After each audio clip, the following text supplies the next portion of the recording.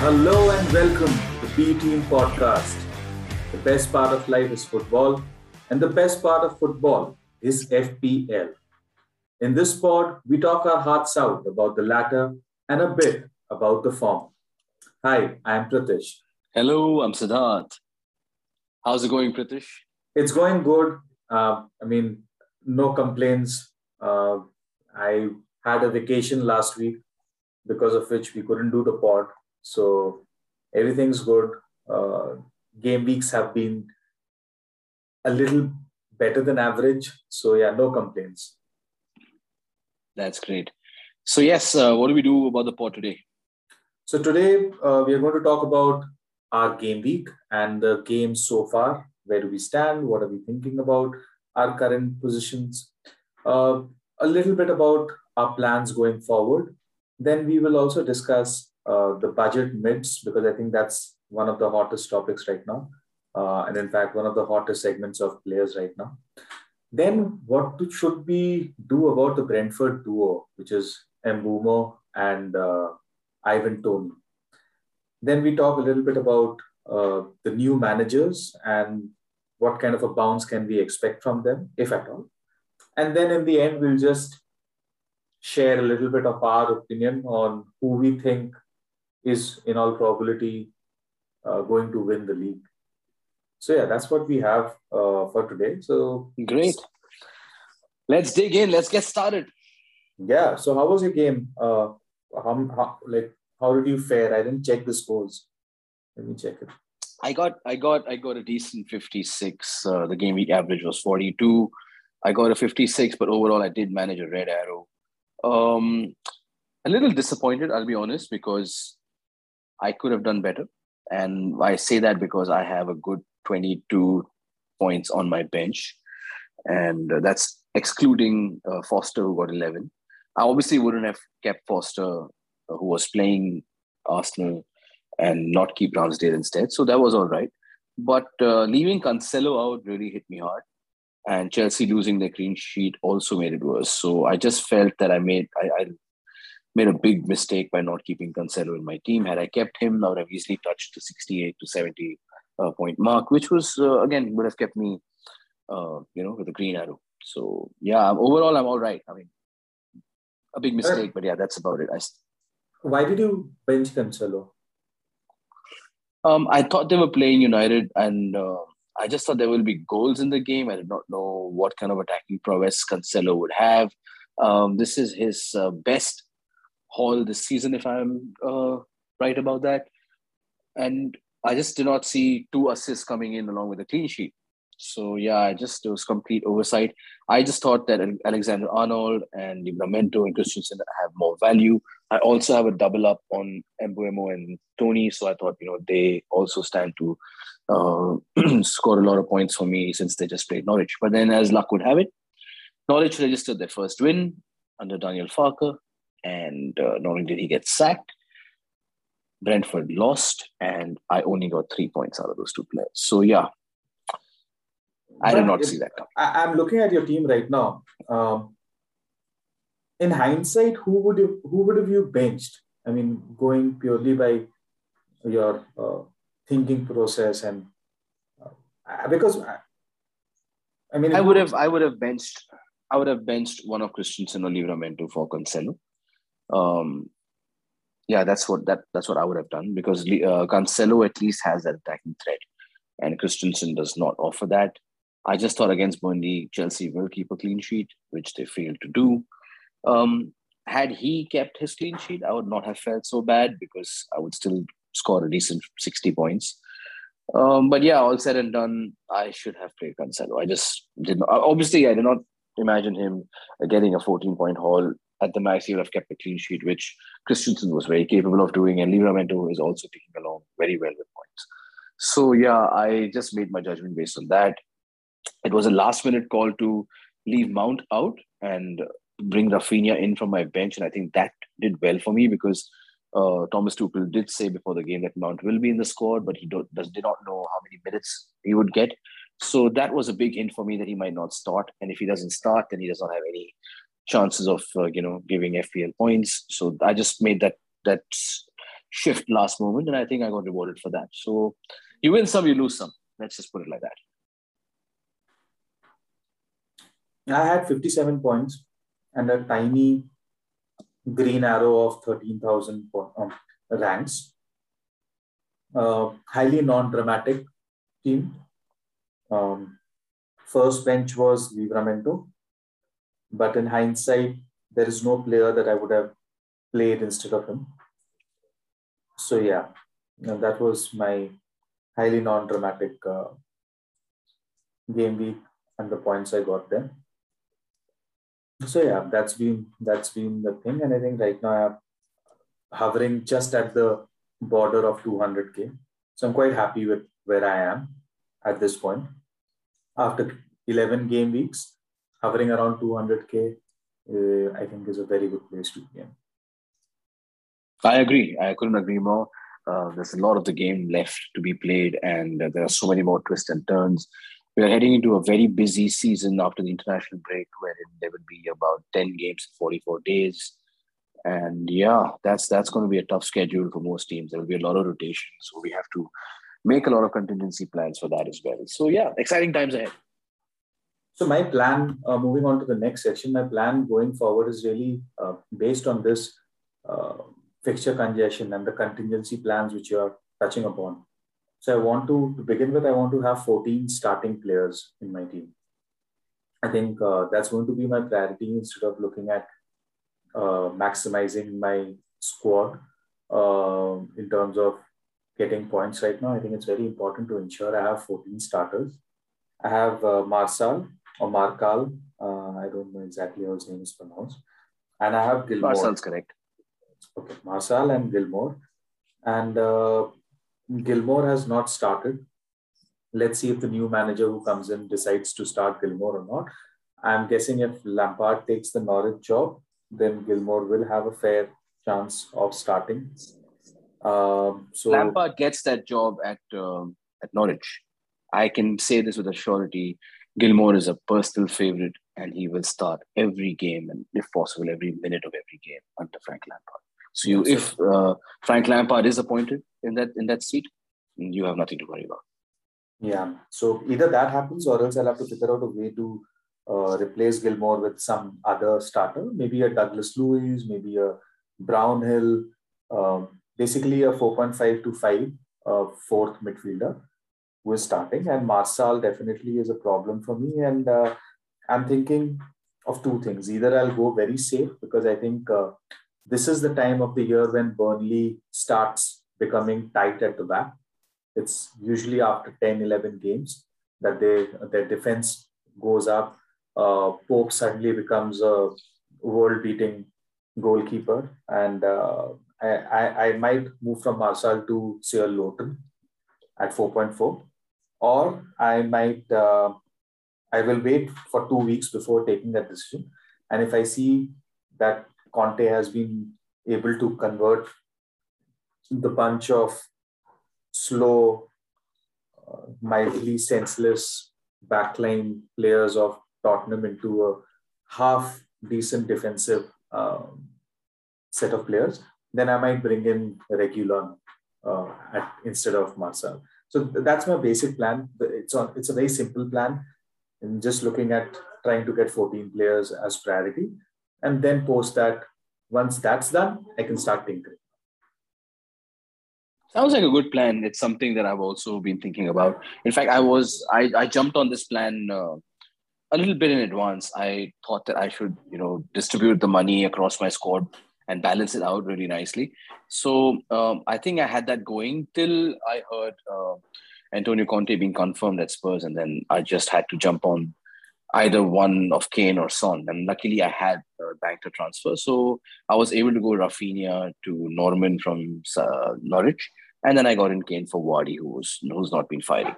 So I did that. I have a couple of plans, a couple of moves in mind, wherein I think I should get out Mount and maybe Christensen, maybe get like a Cornet or a Gallagher for Mount, and then move Christensen up to a Chilwell or James.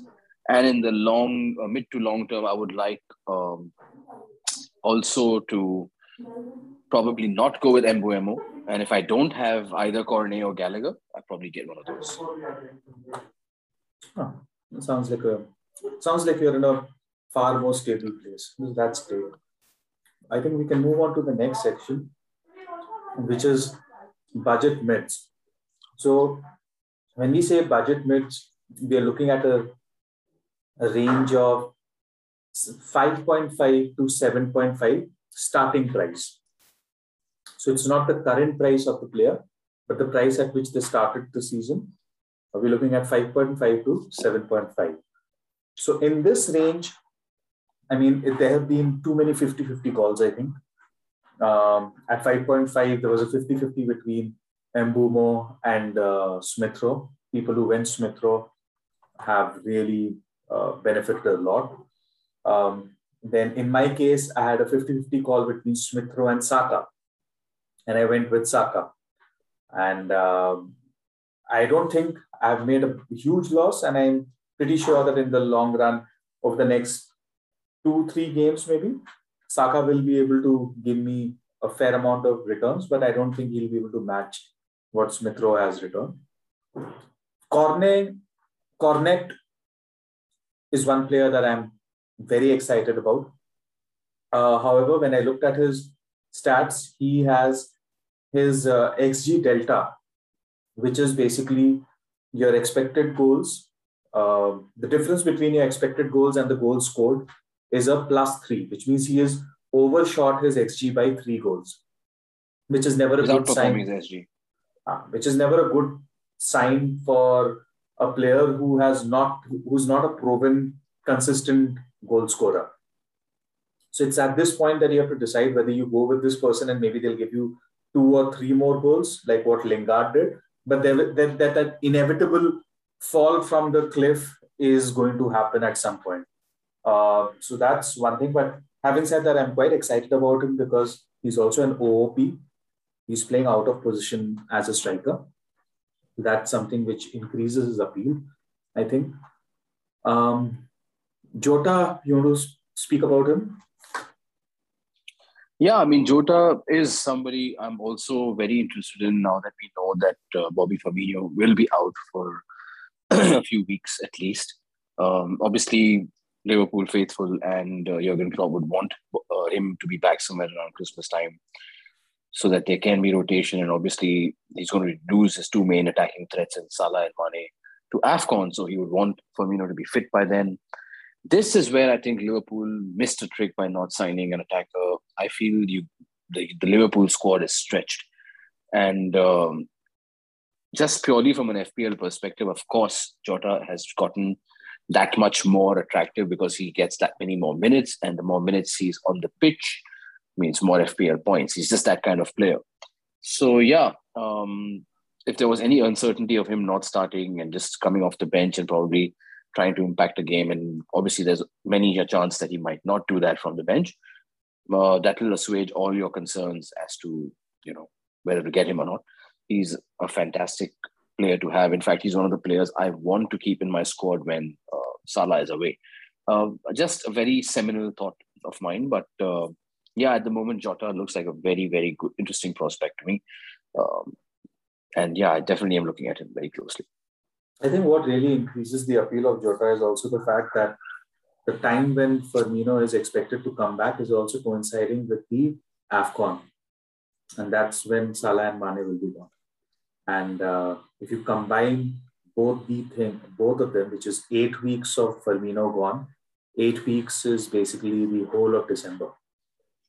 And plus 2 more weeks of the AFCON.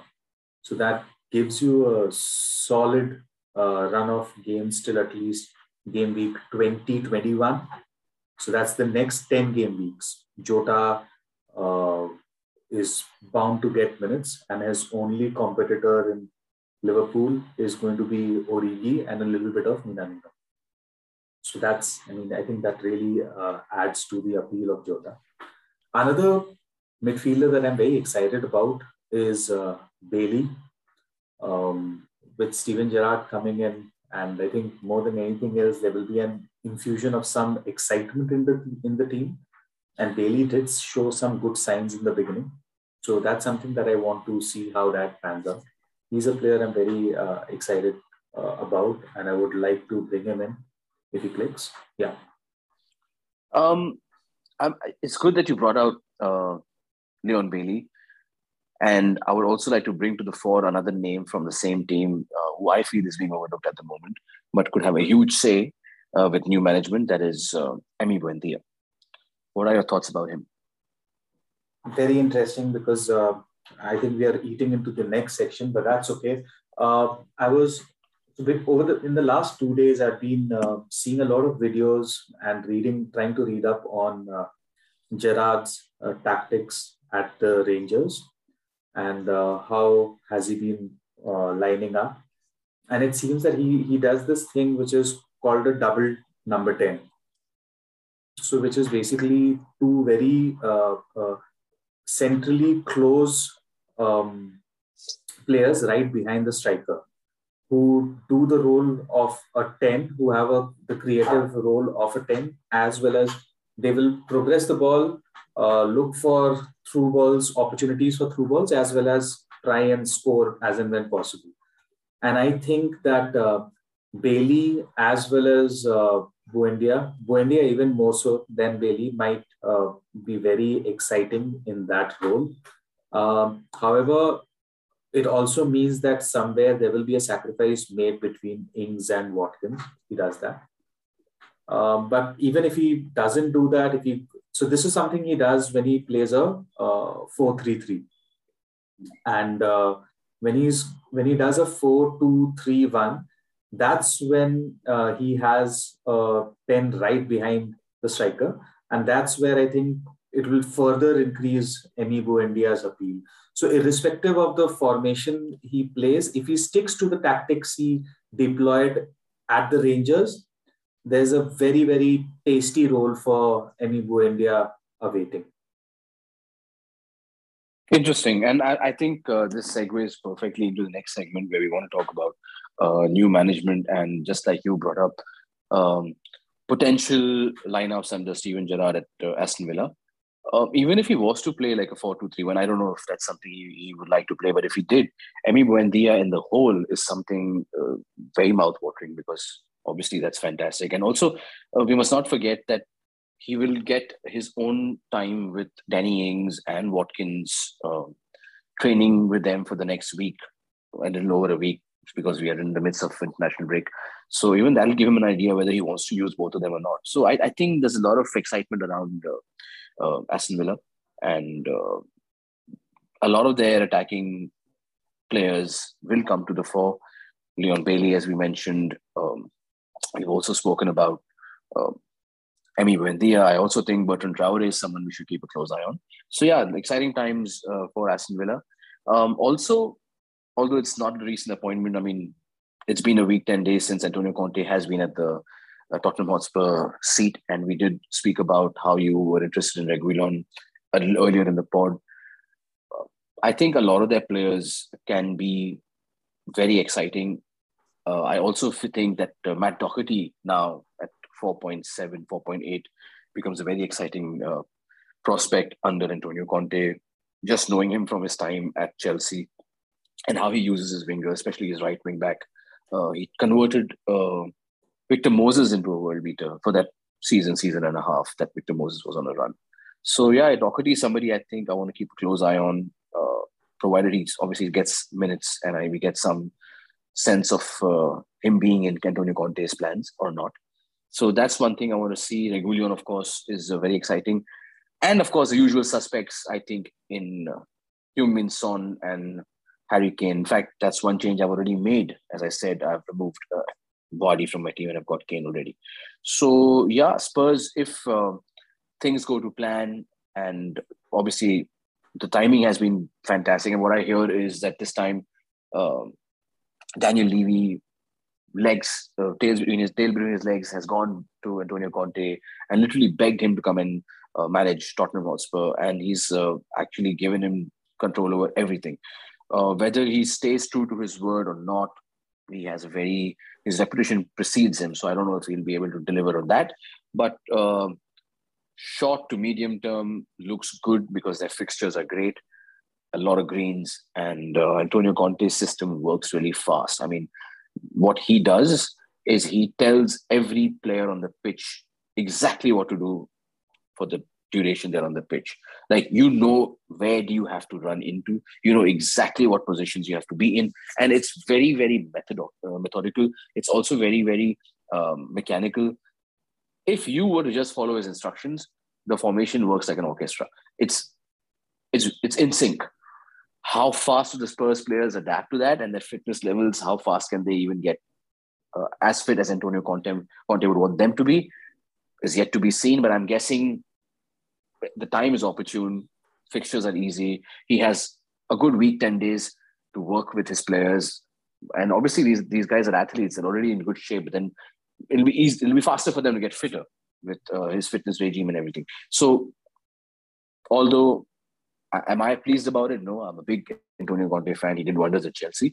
But Spurs fans should be happy and look forward to what he has to do with the Spurs squad, because, yeah, I think it's exciting times for them. Yeah, and it's interesting you spoke about Victor Moses, because there's a high possibility, at least, if he goes with a 3-5-2 formation, especially, and not a 3-4-3. There's a high possibility of Lucas Moura actually becoming the right wing back, because the kind of work rate which he can bring in, and his ability to be more active in the box is something which, it's Doherty. I mean, he needs to get back in his rhythm, which he's lost out for over a season and a half now. Emerson Royal is somebody who is a fairly new entity in the team. There's a high possibility that Lucas Moura might end up playing that role. That interesting times, which is why I'm more keen on Reguilon. But I'm also hoping that Conte does some magic at Tottenham. Having said that, I don't have too much faith in the squad. So let's see. Let's see where it goes. Yeah, I don't have too much faith in the club, and I don't say it as a rival. They're bitter rivals of ours, being a Chelsea fan. But what I mean by this is, you cannot have a structure, and you cannot have a setup as good as what they had under Mauricio Pochettino. That guy was doing wonders, and if he failed, if he could not get you a trophy, means there is something wrong. And to further what I'm saying, they also got in Jose Mourinho, whose record speaks for himself. He's supposed to be Trophy Mourinho, right? He's supposed to be somebody who brings in the silverware, and he couldn't do it. So I just feel that something is wrong with that club, and I don't know what it is. I don't know if it's the players. I don't know if it's the structure.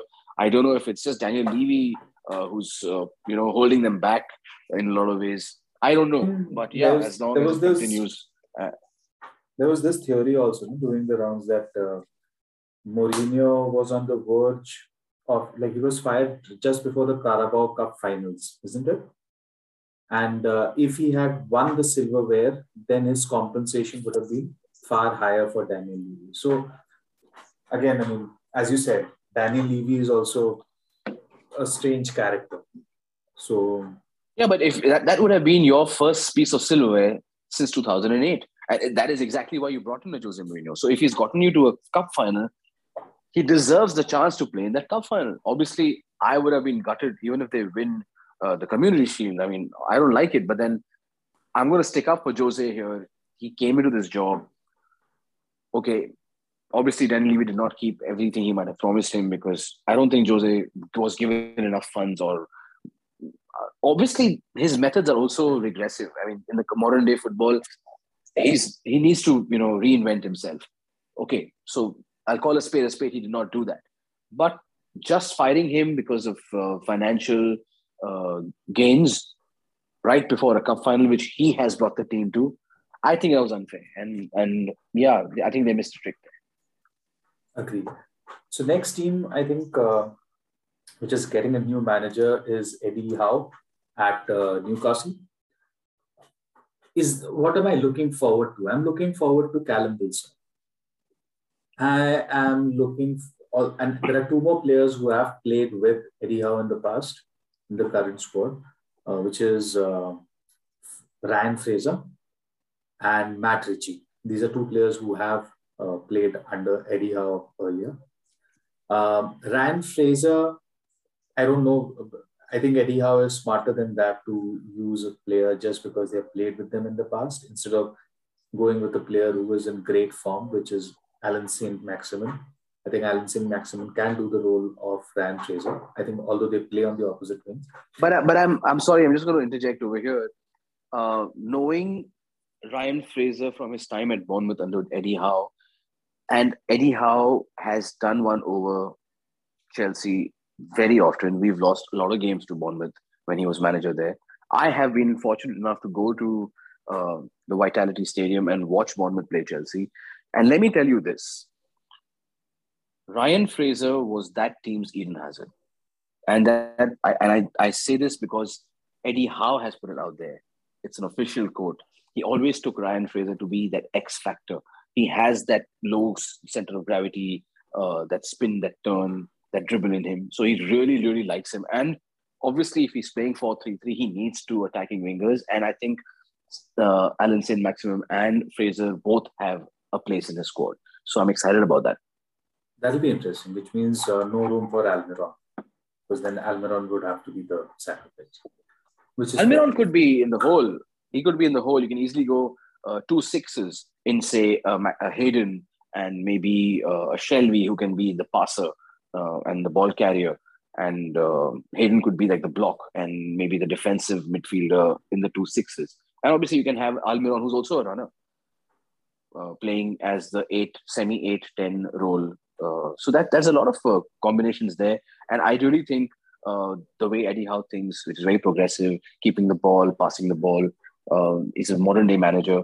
I think a formation with 2 6s with Hayden and Shelby with Almiron in the hole and 2 proper wingers in Alan St. Maximum and Ryan Fraser with providing all the supply they need to Callum Wilson. I think it's exciting. Will he be able to, get the performance out of them is for us to, the jury's still out there. But what I really am looking forward to is all of this clicking. And I think it could click. And why I say that is he is going to have a good week with all these players on the training pitch. And that's a good time for them. And what I heard under Roy Hodgson was that all these players were not serious. They didn't know what was happening. Roy Hodgson was not somebody who would be very strict with them. Steve Bruce. Sorry, I'm so sorry. Steve Bruce is what I mean. My apologies. So Steve Bruce, although he's a Geordie and obviously he cares a lot about Newcastle, I don't think he was the right fit for them. And Rafa Benitez would have been, really upset about not being the manager over there with the new regime and all the money that's going to be available to them. But moving on, Eddie Howe is a very smart appointment. They cannot attract the Contes of the world just yet. And Eddie Howe is really smart. I'm also hearing rumors about Michael Emenalo, the ex-Chelsea football director, coming in to Newcastle. He's already had a meeting with the Saudi owners in the Middle East, and they're drawing up paperwork. And I think he's going to be penciled in. He has a fantastic job ahead of him in the long term, because now he can build a training ground, he can build a scouting network. All of that will be his. I think Chelsea fans will remember him fondly by and large. A lot of big bats came his way for a lot of transfer dealings, but then he did a lot of good as well. And I think he's got his task cut out, and he's going to enjoy this process. Even if they do go down, I think he will be smart enough to set up a team that will come right back up and then challenge, because he is that kind of person. So it's a good match, Eddie Howe and Michael Emenalo. So I think what will happen immediately from an FPL point of view is that Newcastle might end up becoming a source of cheap attackers, which is great. We need some reliable attackers in the front line right now. Almost all the strikers are flopping. It will be good to have Wilson doing Wilson things. So yeah, that's the only thing to look forward to. Defensively, I don't know what's in store, what's going to happen. I'm not sure. Having said that, we can move on to Aston Villa. And we spoke a little bit about Steven Gerrard and the two number 10s which he deploys, and how Emi Buendia and Bailey become assets to look forward to. Another thing which I came across was the fact that Gerrard is a very practical manager, and when he joined the Rangers, the first thing he did in the beginning was he tried to solidify the defense. So just like any other practical, sensible manager, that's what he goes for. And that's what we can expect even at Aston Villa, that he will try to build the defense first and then move forward. So that is something to look forward to. Much like Klopp's Liverpool, he gives a complete free run to the fullbacks. So Matt Ritchie and Matty Cash, Matt Ritchie, sorry, Target and Matty Cash. I'm sorry for the mix-up. These are two players to look forward to. They might be exciting, but then again, they are at that weird 5.0, 4.9 price bracket. So I would suggest people to be a little patient, not immediately jump onto a Reguilon just because it's a Conte team. Give it a week, 2 weeks at least, and then take a call on which fullback of, be it Aston Villa or Tottenham, do you think can give you clean sheets as well as has the freedom to run forward and attack in the opposition box. So that's one thing to look forward to. Moving on to Norwich, do you have anything to say about that? Because I'm not very sure about who the next manager could be for Norwich. I mean, for the other three, it's quite clear. Conte is already appointed. Gerrard got appointed today. Eddie Howe was appointed almost when I think the last game when it was on. Amanda Staveley was sitting with Eddie Howe. So, any news on the? Yeah, he's been announced. It's been a good 3-4 days since Howe got announced, and I think he's taken a few training sessions as well. So yeah, that's all done and dusted. Norwich is exciting. Why is it exciting? Is because the names that are under consideration are Dean Smith and Frank Lampard, is what I'm hearing. And Frank Lampard, again, very progressive, very attacking, great manager. The only scary thing for me is that Norwich are relegation bound, and I don't think they have the kind of funds to give him in January. So if I was Frank Lampard, I wouldn't take up this job. I would still, wait out there, maybe take a dip back into the Championship. But then if you might as well do it with Norwich, then it's probably a good proposition for them. Very surprising that after they got their first win, Daniel Farke went. He actually, gave way to his method of playing, and he started playing long balls, and the bad results got to him. So that is why he did not even play his engine. There was Billy Gilmore, who they really worked hard to getting into that team on loan from Chelsea. So if Lampard comes in there, obviously everything will go through Gilmore. There will be a lot of attack. I think he'll use Cantwell very well. He was going to use he's going to use Pukki very well. And I think it's going to be exciting. Will it be enough for them to prevent the drop? I don't think so. But yes, they will start picking up points on the bounce for sure, because it's going to be exciting. And obviously there is a new manager bounce, right? And also when the new manager is someone who's used to the Premier League already and who knows how to play attacking football, it could be exciting. Dean Smith, however, I don't get. He's just been fired from Aston Villa. Would he really want to go back into a job, and that also a job at Norwich? I don't know. But yeah, these are the two names that are being thrown up. And nonetheless, it is exciting. But not many players from Norwich that I would want to consider, keeping in mind football, fantasy, Premier League. I would for now just stay clear. I still think Ivan Toney is a better option. Armstrong is a better option to Pukki. But yeah, if somebody does want to take a punt and they're sure about who the next man is, and they will do work wonders, I think this is the time where he could score a few goals. So yeah, that's the only exciting thing FPL-wise. My major problem with Norwich right now is the fact that they don't have a spine at all. the holding ability of the midfield, the ball progression of the midfield, plus the backline is abysmal.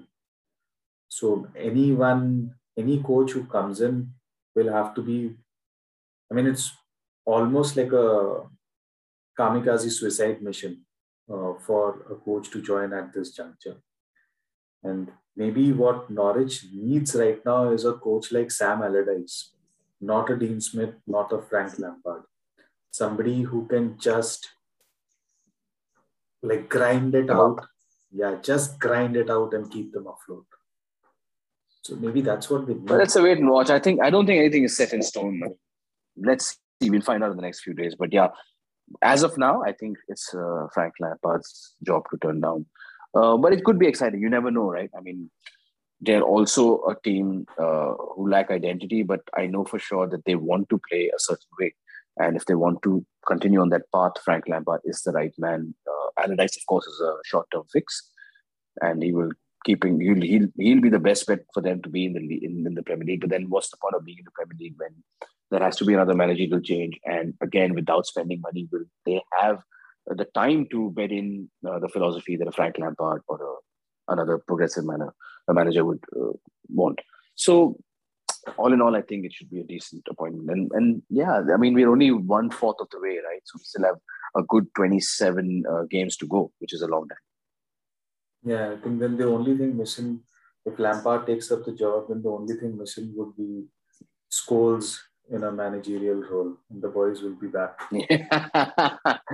Bring the band back, right? Yeah. So yeah, coming to our last section, who do you think is, given the way things are going, if gun to your head, which team is winning the league? Gun to my head, from whatever little I've seen so far, and I'm not going to be biased. Yeah, I agree.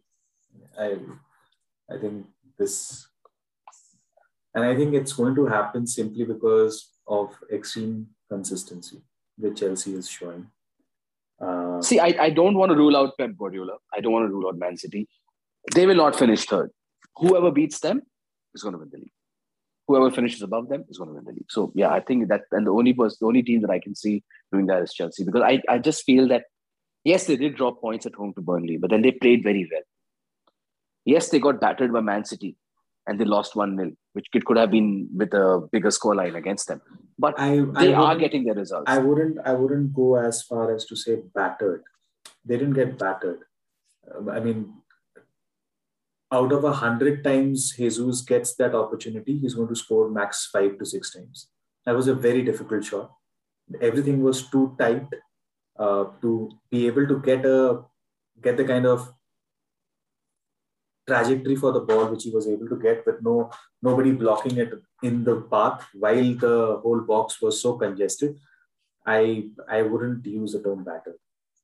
Yeah, I mean, I'm very optimistic even after drawing to Burnley at home. And why I say that is because it's very simple. We had a very difficult start. Our fixtures were very difficult. Liverpool away, Arsenal away. Arsenal obviously are on the bounce now, right? So they are doing well. So we've got Arsenal out of the way. Arsenal at the Emirates is out of the way. We had Spurs away. Conte is going to do really well, at least at home. He's going to make it a fortress moving forward. So we have 3 fixtures out of the way. We have already played Manchester City. And not only that, given the difficult start, we still have notches to go up.